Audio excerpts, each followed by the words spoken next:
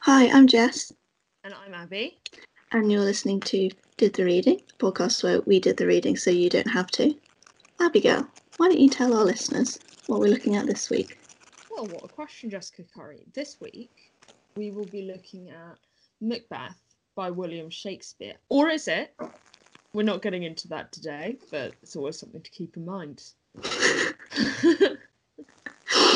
I love to begin these episodes immediately with some intrigue. Yeah, exactly. Tell me about your historic relationship with Macbeth and how you feel about it as a play. It's quite a limited one, I won't lie to you. I've never studied it. We both, I think, did Hamlet at Yes. A level. No, I did Lear. Oh, well, there's a couple more there. Yeah. And then you have to do a Shakespeare play for GCSE as well, don't you? Anyway, it Yes. still wasn't Macbeth, but Just all the times you arguably didn't read Macbeth. no, not then either. I wasn't forced to do it there either. Yeah, Didn't come okay. up in uni. Yeah. But I'd say like arguably one of his most famous. So to the point where I am just aware of it, and I don't know. I haven't. We watched the film together. I swear, like a year ago. No, we watched Richard III together. This is starting excellently. I swear we watched. There's the film with Oh, I'm not going to remember. Never mind. We're going to Ian move. McKellen. Yeah. That is Richard III. Oh. You're like, all of a sudden, I'm wondering what happens in Macbeth. No. What about you? What's your? Yeah, I bloody love Macbeth. I would say it's probably my favourite Shakespeare play. It hits all the high notes. I did it for my A level. As in I worked it into that coursework God, I stuff. remember that. Yeah, and I did a bit of it at uni for my Shakespeare portfolio, but I just think out and out, it's a very good play. You know, there is not too much gristle. It is to the point. Yeah, when I was doing some reading around it, people were like, "It's the most efficient play. It's the shortest. It's the highest drama. What's not to love?" I completely agree. I think sometimes there is a risk with Shakespeare's tragedies, and like, who am I to say it? 400 years later, but that She's he going to do ends it up anyway. he ends up a bit like, we've got to hit this 2 hour mark, put some other stuff in. I think, if you did like a what is the best Shakespeare play, like knockout, you've got to, like, for today, and I'm going to say this from a kind of modern perspective, and I won't be taking criticism from anyone who knows better than me. I think in terms of accessibility, the comedies aren't there because it's so innuendo heavy, and unless you're very au fait with like 17th century innuendo, they are really, really difficult to read. I do agree with that. I think it's that thing. It's like the humor, like you say, is not as timeless as just like, oh, here's another murder. Yeah, exactly. Kind of approach. Murder, that's Timeless. timeless. But Appeals innuendo, to audiences across the ages. exactly. And I think, if you think about his other tragedies or even his other kind of histories, histories again, less timeless, can often feel a little bit like, what's going on here? I don't know masses about Richard / John / anyone else. Tragedies, King Lear, very good, bit long. This does make it sound like the only reason I like a Shakespeare play is if I find it easy to read on the first try and short. And I promise that I've got more intellectual thoughts about the situation, but on the primary basis of, if you're looking for a starter Shakespeare play, this is the best one. Would you agree? I would. That's Yeah. a beautiful point to get into it with. So, Macbeth has just been in a battle, and we're like hearing from all these messengers who are like, oh my god, he crushed it on the field. Suddenly, like, these people Make it attack. sound like a football game. but he attacked back, and then he did a really good job, and he was just amazing. They were all like, oh my god, he's amazing. And then Macbeth and Banquo arrive, Banquo being, one of the other Scottish nobility, and they're riding along and they're like, great battle, bro. And then they run into these witches, and the witches are like, hello, Is that the Thane of Glamis / the Thane of Cawdor / the king to be to Macbeth? And Macbeth's like, what? I'm only the Thane of Glamis. And they're like, we said what we said. And then they're like, Banquo, what's up? You're never going to be king, but your kids are. And he's like, what? That's insane. And they're both like, I don't really think that's true. But then someone turns up and is like, you are the Thane of Cawdor now, Macbeth, because the actual Thane of Cawdor betrayed us. And he's like, what? It seems now that this prophecy is going to be true. So Macbeth is like, right, there is a lot going on here. So he writes a letter to his wife, and his wife is like, this is excellent news. And I see this as a fantastic opportunity to get some royal jewels. And I will be making the most of this. She does not actually say that. That was me trying to add humour. Please do not misinterpret this. Anyway, so she's like, right, I hear that Duncan, the king, is going to be at our castle this weekend. You know what that means. We're going to kill him. And then my husband will be king. But Beth's like, he's actually been really nice to me in the past. I'd prefer not to do that. And then, what? You little wuss? You little chicken? Like, she's like, you know that bit in Arrested Development where they're like, caw, caw, caw, caw, caw. Perhaps a niche reference, but I understand what you mean. And so she's like, right, we're going to murder him. So he arrives. They murder him and then blame it on the Chamberlains, and then Macbeth murders the Chamberlains. And he's like, what? I cannot believe this happened. This is like the worst thing ever. And everyone's like, yeah, this is really rough. You have to be king now, Macbeth. I'm sorry. Like, it's just... And Macbeth's like, oh, God, this is... Oh, yeah, okay then, fine. You forced my hand. And so then Banquo is like, right, well, this seems a bit dodgy. So he and his son, Fleance, go on a little ride. And Macbeth's like, have a good time, see you at dinner. And then some murderers arrive, and the murderers are like, hello, we're here to murder Banquo. And Macbeth is like, just as I hoped, because he wants to kill off Banquo so that Banquo's kids can't threaten his lineage. So he sends out these murderers after Banquo to kill Banquo and Fleance. But the murderers are second rate. This is like a money-saving effort. They only managed to kill Banquo. And Fleance gets away. So that really has just, you know, like, was that a solution? No. So then Macbeth's at dinner and he's like, this is a nightmare. And then who turns up? Banquo's ghost. He did say he was going to be there, and he is. So Macbeth is like, this is a nightmare. So he goes to go and see the witches again, and he's like, I'm not loving the way this is going right now. And it's making me feel really insecure. I'm feeling quite overwhelmed.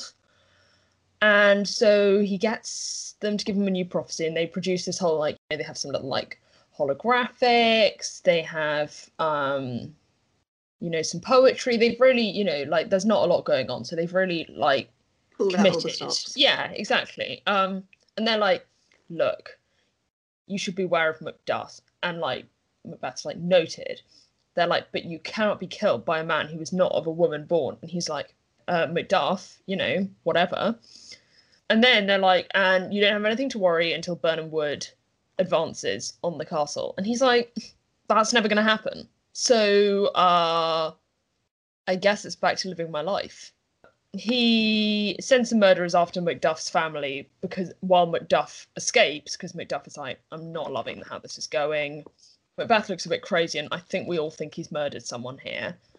And then we watch Lady Macbeth slowly descend into madness. She's spending a lot of time washing her hands, a lot of time scrubbing, and she takes her life. And Macbeth is like, right, well, we've just got to focus on the battle ahead. Because at the moment, Macduff and some insurgents are just trying to take him on, disguised by boughs from Birnam Wood. So Birnam Wood is actually advancing on the castle. Everyone's like, this is such a bummer. And Macduff turns up and they're like fighting. And Macbeth is like, yeah, you can't, I'm a bad bitch. You can't kill me. But that's where he's wrong, because he wasn't born of a woman. He was delivered by cesarean. So if you think about it, it's not the same, apparently. Who knows? Anyway, Then he dies, and Macduff and Ross are like, great, here we are again. Let's fucking go. And that is the end. Thank you so much. Thank you so much. That was very long and no one enjoyed it. But it's done now. That was beautiful. Just like basically could have read out the play in the time it took to deliver that summary. Not quite, still Shakespeare, but still. Right, Jessica, I'm going to ask you the first question. Oh God, I'm not sure if I'm awake for this. Right, let's go. Okay, so the first question I wanted to address to you is the issue of female power in the play. Because obviously we don't have a lot of female characters. No. We've got the ladies, the witches. We've got Lady Macbeth and we've got Lady Macduff. And, you know, they all present varying ideas of female power, whether that be in the domestic space, murder-wise, or in terms of changing the course of history. The three options. The three options, you know, you either do that or give up, you know? So I was wondering what you thought about female power generally in the play, and do you think, you know, it's like, is it a girl power play? Or is it not a girl power play? I would argue not a girl power play. How could you say this? Holistically. I don't know. I just don't know if we have any actual instances. I love it as well the way you're taking this seriously when that's the most stupid question ever, and you're like, well, yeah, getting into girl power. Yeah. No, you joke. When I made notes for this episode, I basically rephrased exactly the question. Okay, fantastic. Right, I want you to read these notes out verbatim. No, that's it. The whole note is just the word girl power. Anyway, let's get back onto it. I don't know if there's a single female character in this play that I'm like, wow, that is an excellently drawn female character, let alone just being like, that's a great person.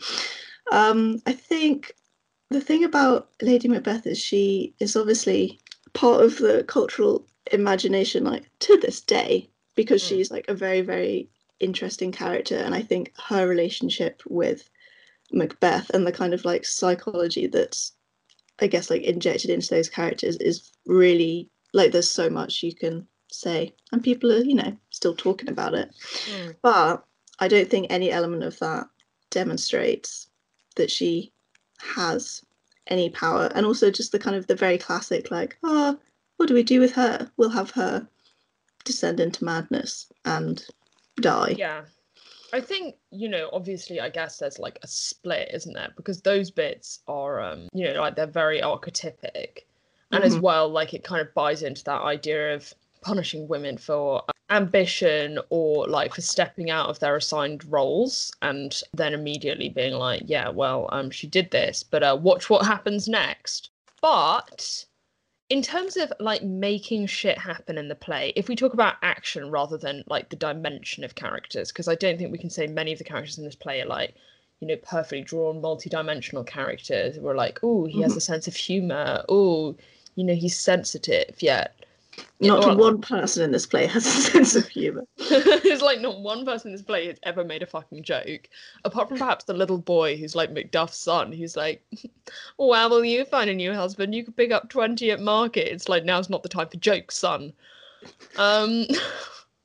No, so, but I mean, like, in terms of making shit happen in the play, the witches basically... Oh yeah, in terms of, like, plot drivers. Plot drivers, I guess, like, is a kind of big power thing. Like, ultimately, Macbeth is a little bit of, you know, a lump of clay in terms of the fact that he doesn't do anything unless somebody tells him to do it. And I think... you know, like for people to have ambition or just be a little bit like, now's the time, like the witches and Lady Macbeth, they really do that. It's true. And I guess if you want to be pedantic, you're like, well, they don't like do anything, they just prompt Macbeth and like other male characters to do things. But then it's also like, that's still pretty major, I would argue. I would agree. I think, though, the thing is that, like, yes and no. I think also it's about, like, operating within the strictures of how, you know, the patriarchal society works. Because, could the witches drop round to the castle and murder Duncan? Possibly. But does that have the same drama? No. No. No. And also, from the perspective of Lady Macbeth, how is she going to, like, if she doesn't get Macbeth's buy-in, she can't become queen because he might dob her in. She is entirely reliant on him enabling her rise to power. Mm-hmm. So, like, she does need him to be like, right, yeah, this seems like a good plan. Yeah. I think it's frustrating, isn't it? I mean, like, obviously one of the most iconic scenes in the play is the bit with the Outdown Spot hand washing moment. But it's like a hyper level of passivity, isn't it? In terms of the fact that that's like her subconscious, and as well the fact that she doesn't even know she's incriminating herself, and the fact that this is the only time we see someone in a truly, truly vulnerable private sphere. And so that's kind of the person who's afforded the absolute least power and agency in the play. Yeah. And that moment. And then I think as well, there's something which feels like a major injustice about her death, that it's just like, she dies off stage, someone tells Macbeth about it, and he's like, bummer, right, moving on. And it's like, where is the dimension? Yeah. Doesn't he say like, oh, she would have died soon anyway? Or like, yeah, I can't remember what the Shakespearean is. I think it has the word hereafter in it. But my point is, hereafter, you know how it goes. He doesn't. He's got away with words that I haven't got. Anyway, hereafter's in there. Right, let's move on. Yeah. There's a kind of, I don't know, like expendability to it once she's like pushed him over the edge of being like, yes, I will murder. Then it's like, there's no use for her. Yeah, exactly. It's like once he's made the decision himself, her role as somebody to drive decisions is no longer necessary. Okay. Abigail, as we've already discussed, you have compared this to King Lear before, but in your favourite question, do you want to tell me any other things you think would be interesting to compare this to? I will think of a couple of other things. I think I'd wondered about, in terms of like contemporary demonology plays, stuff like Dr. Faustus, Middleton's The Witch. Also, I guess it kind of reminded me of, I was thinking about the role of prophecy within the play, and this very unique thing whereby the act of giving the prophecy forces the prophecy into motion, which is quite unique. Because quite a lot of the time it's like there is a level of inevitability to the prophecy, which is separate from it being spoken of. Whereas I don't think Macbeth would have ever got to that point unless that conversation had been had. In a way, it kind of reminded me, as a kind of counterpoint, of like Oedipus as a prophecy narrative. Yes. Like this person who's battling so hard against that happening to him, and everyone in his life continuing to contend against it, and yet there being and yet it's still kind of coming around. I don't know, what do you think? What else had kind of resonated with you when you read it?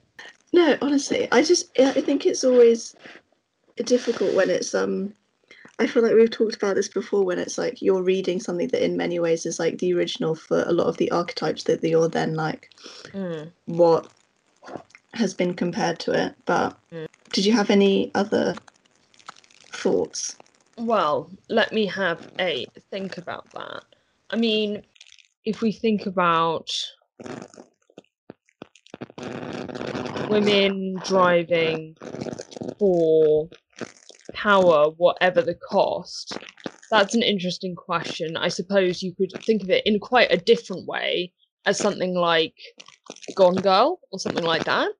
Could be quite a nice comparator, because the level of deception that goes around with it and the level of self-sacrifice. The reason I kind of brought it up was it's that interesting gap between it being his narrative but her story, effectively. Yeah, I think Could she's, also be what's quite... her name? Amy is a really Yes. interesting, if you then compare her to Lady Macbeth, in terms of, obviously we've already spoken about whether or not the women in this play are just like almost incite action rather than like actually carry it out themselves. Whereas Amy like undoubtedly is the one like completely in control in that narrative. Yeah, absolutely. I guess as well you could think about with something like Wide Sargasso Sea, Jean Rhys, this kind of the like madness developing narrative, a kind of level of like entrapment and limitation, as well with the kind of like existing in a kind of upper class setting, which translate the restrictiveness of public etiquette into a very oppressive home environment. Yeah, I like that. Thank you. For years I have slaved to get your affirmation. Abby's like, how do I get Jean Rhys into this? How do I get Jean Rhys into this? Literally every single day I ask myself that. I mean, to be honest, I was only thinking about this morning, and I'll tell you anyway, even though this is no good and it deserves to be cut. I was watching Come Dine With Me last night, and this woman was on it, and she was talking about having gone to go and see a psychic, and she was like, this woman predicted my boob job. She said, you're going to have a major body transformation, and then I went and got a boob job. Can you believe it? And I was like, Macbeth?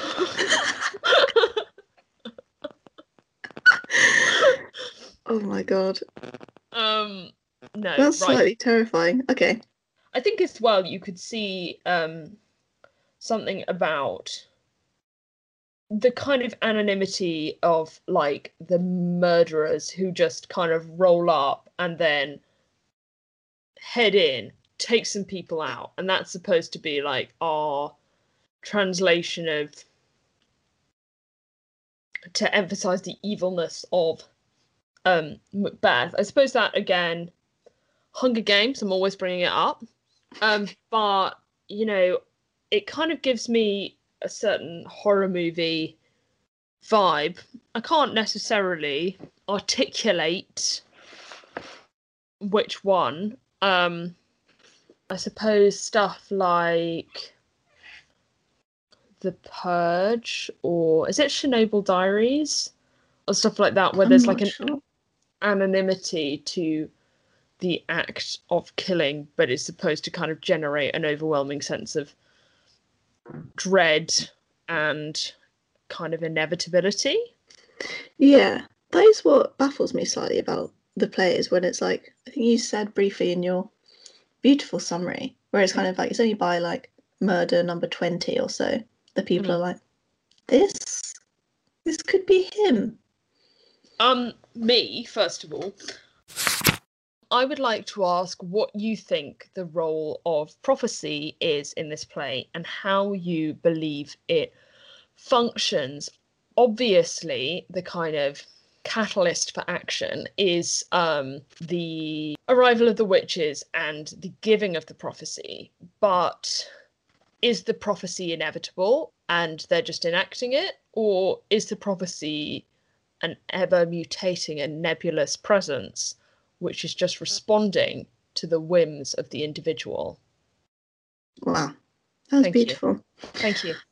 I think this idea of prophecy and like self-fulfilling prophecies is kind of the most engaging bit of the play. I think it's really interesting, and I think obviously there's the like slightly convenient, there's like a brief update when he goes to see the witches for a second time where they're like, now it means this.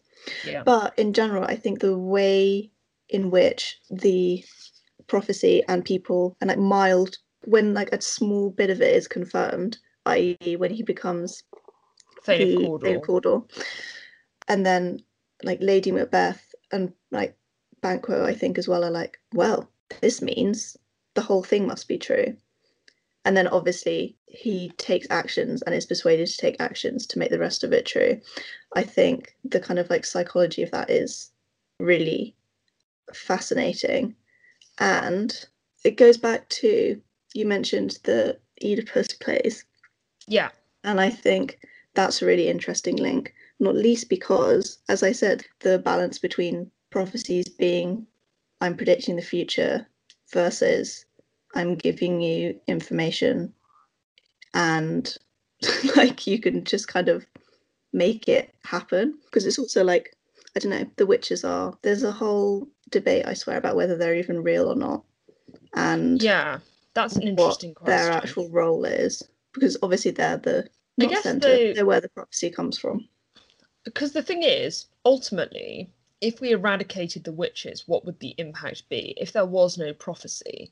If, for example, Lady Macbeth had said, look, you know, this is a pretty great turnout for the books, you could be king, the impact of the play could still have been the same. What perhaps would have been different is the level of paranoia that's generated by the sense that there are forces outside of himself. And also, I guess, what the prophecy is supposed to develop in the play is a level of accountability and recognition outside of himself. Yeah. But then I don't know if it would have panned out the same if there wasn't a prophecy.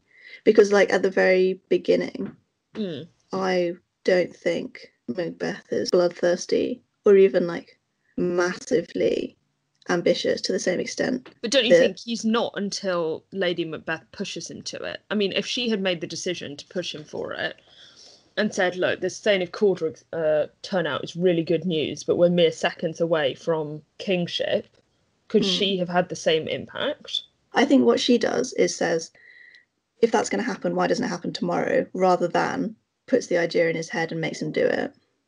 Do you think he would have become king if he didn't hear the prophecy? Definitely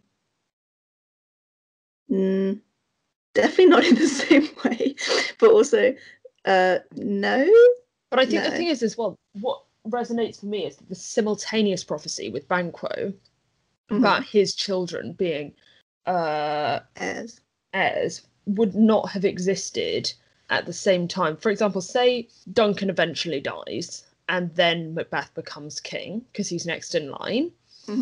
Then why would Banquo's kids become kings? There's no reason for that to be the next line of lineage. If Macbeth doesn't have children. Well, that's a debate in itself. I mean, haven't you read that thing? It's like, there's like that famous paper which is like, do the Macbeths have kids? And then this guy's like, yeah, actually, they have 3 children. It's like, where did you pull out that figure from? But loving it. You say this as if I have read many a Macbeth paper, but I didn't think they did. I don't want to argue with this man. No, but, I mean, it's never verbatim, but there's no reason why they shouldn't. Intriguing. Thank you. Yeah, what are your thoughts? On which specific thing, my sweet angel? On the, I don't know, function, either as like a plot device or something larger of prophecy. I think that the prophecy is the only thing that makes it happen in the play. And in that regard, they could just be random people who are like, how mad would this be? Because they've just dressed up, stood around a cauldron. You know how it is when you find a misty field and then you suddenly see Major Thane of Glamis riding across the field and you're like, do you know what? Let's hatch a plan. Let's hatch a little plan. I'm like a little bit of a political enthusiast and I'm just kind of wondering what will happen next. But yeah, I think it's a self-fulfilling prophecy type issue. I think the second prophecy functions differently in terms of the fact that it's more about warnings and more about stuff that's out of his control. But the first prophecy acts as a driver, and I guess the second prophecy acts as a stopper. So it is almost a bit circular in a way. Yeah. Why do we still care about Macbeth, Abigail? I think that the reason we still care about Macbeth is that it is a timeless exploration of the opportunity and risks of ambition. I think also what is very interesting about it is the combination of psychological and supernatural elements is something that people have pursued for so long. In the same way, you know, you see it in stuff like Hereditary, that gap between, or like Shutter Island, where it's like, is it a hallucination or is it really real ghost? And this feeling of like not being able to separate yourself from reality is something that I think really resonates with people, particularly in a very fast-paced world where we're all looking for meaning or external drivers. Yeah, I think that's it actually, is like the idea of having someone, even in like extremely cryptic terms, be like, here's a kind of framework for how the next, I don't know, immediate time frame of your life is going to go. Is Yeah. kind of the kind of comfort and also danger of that. I don't know, it's like danger of reading your horoscopes to a T is basically what's happening in this play. And I think, like you say, the comfort and desire for some kind of supernatural, be that kind of spiritual, religious, or otherwise, like framework or direction to how you act, and like some sort of like portal into the future, I guess.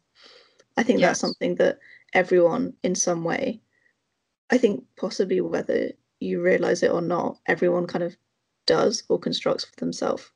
Yeah. And I think, yeah. Yeah, no, I fully agree. And I think also this feeling of inevitability as something that can be a relief and take the pressure off, I guess, in a way, versus something that can be really impossible is something that really resonates with people. I think there can be a feeling a lot that stuff is out of your control. And while the reason why, like Macbeth, in a way, generates or manufactures the circumstances by which things become out of his control, I think this feeling of like desperation and desperately trying to grapple and alter the circumstances by yourself is something that people are really fascinated by. I also think it's sort of endlessly it's that, what's it, oh god, what's that quote, the bit where it's like the circle turns again but never in the same way or something like this. I can't remember what it was. I read it the other day. I was like, very true. Underline. But it certainly resonates with people's like battle for power. And I think as well, what's quite nice about it is, even though it's a tragedy, people, I think, also crave that divine justice thing, whereby when you have, I guess, like rulers or unfair systems, it can often feel like there isn't a natural endpoint. That person will still succeed. There's no balance to it. No, there isn't. It's you very rarely have real narratives in real life where somebody who's truly evil or who has done something truly evil will, in inverted commas, pay for it. Get their comeuppance. So I think there's something about it where the fact that he's caught out and is lost a step behind and then is killed is something that's a satisfying plot. Yes. I think as well. Do you know what I mean? Yeah, like I think it's a tragedy in the sense of a lot of people die. But in terms of the overarching like narrative, it is this person gets driven to evil by, I mean, like that's a question in and of itself, but they do, and then things get resolved. And I swear at the end it's Malcolm, Duncan's son, who becomes king. And he makes this whole speech about like ruling with kindness, essentially. King. Well, exactly. It's like, and that's what he said. But yeah, I mean, like, I just think it's something that people really look for, that kind of return to normality, or like kind of, I guess, things to resolve in a valid or what's seen as some way just justified. Yeah. Yeah, because I think it as well, you know, we like you know, with some of his other narratives, like if you think about something like King Lear, what truly makes that so tragic is Cordelia's death. Mm-hmm. And while we do have the, you know, the ultimate innocent death with the with Lady Macduff's son, Mm-hmm. our attachment to him is not really as great. Yeah. Whereas with like King Lear, you kind of get to the end and you're like, right, well, this was a bummer for literally everyone involved. Like no one came out of That's this the well. true measure of a Shakespearean tragedy. Whereas Macbeth, you're like, well, you know, back to normal then. And that's the analysis, you know? Thank you so much for chatting to me, Abigail. Well, that is no problem, Jessica. It was lovely to speak about my favoured Shakespeare play, Macbeth. A reminder that you can drop us an email at didthereadingpod@gmail.com and also follow us on Instagram at didthereadingpod for updates and little snippets of our previous episodes. Woohoo! Sounds fun. You guys ought to do that. I love doing that myself. There's one email coming into that inbox. It's from me saying how good the latest episode was. Anyway, yes, you guys ought to do that. Thank you very much for listening.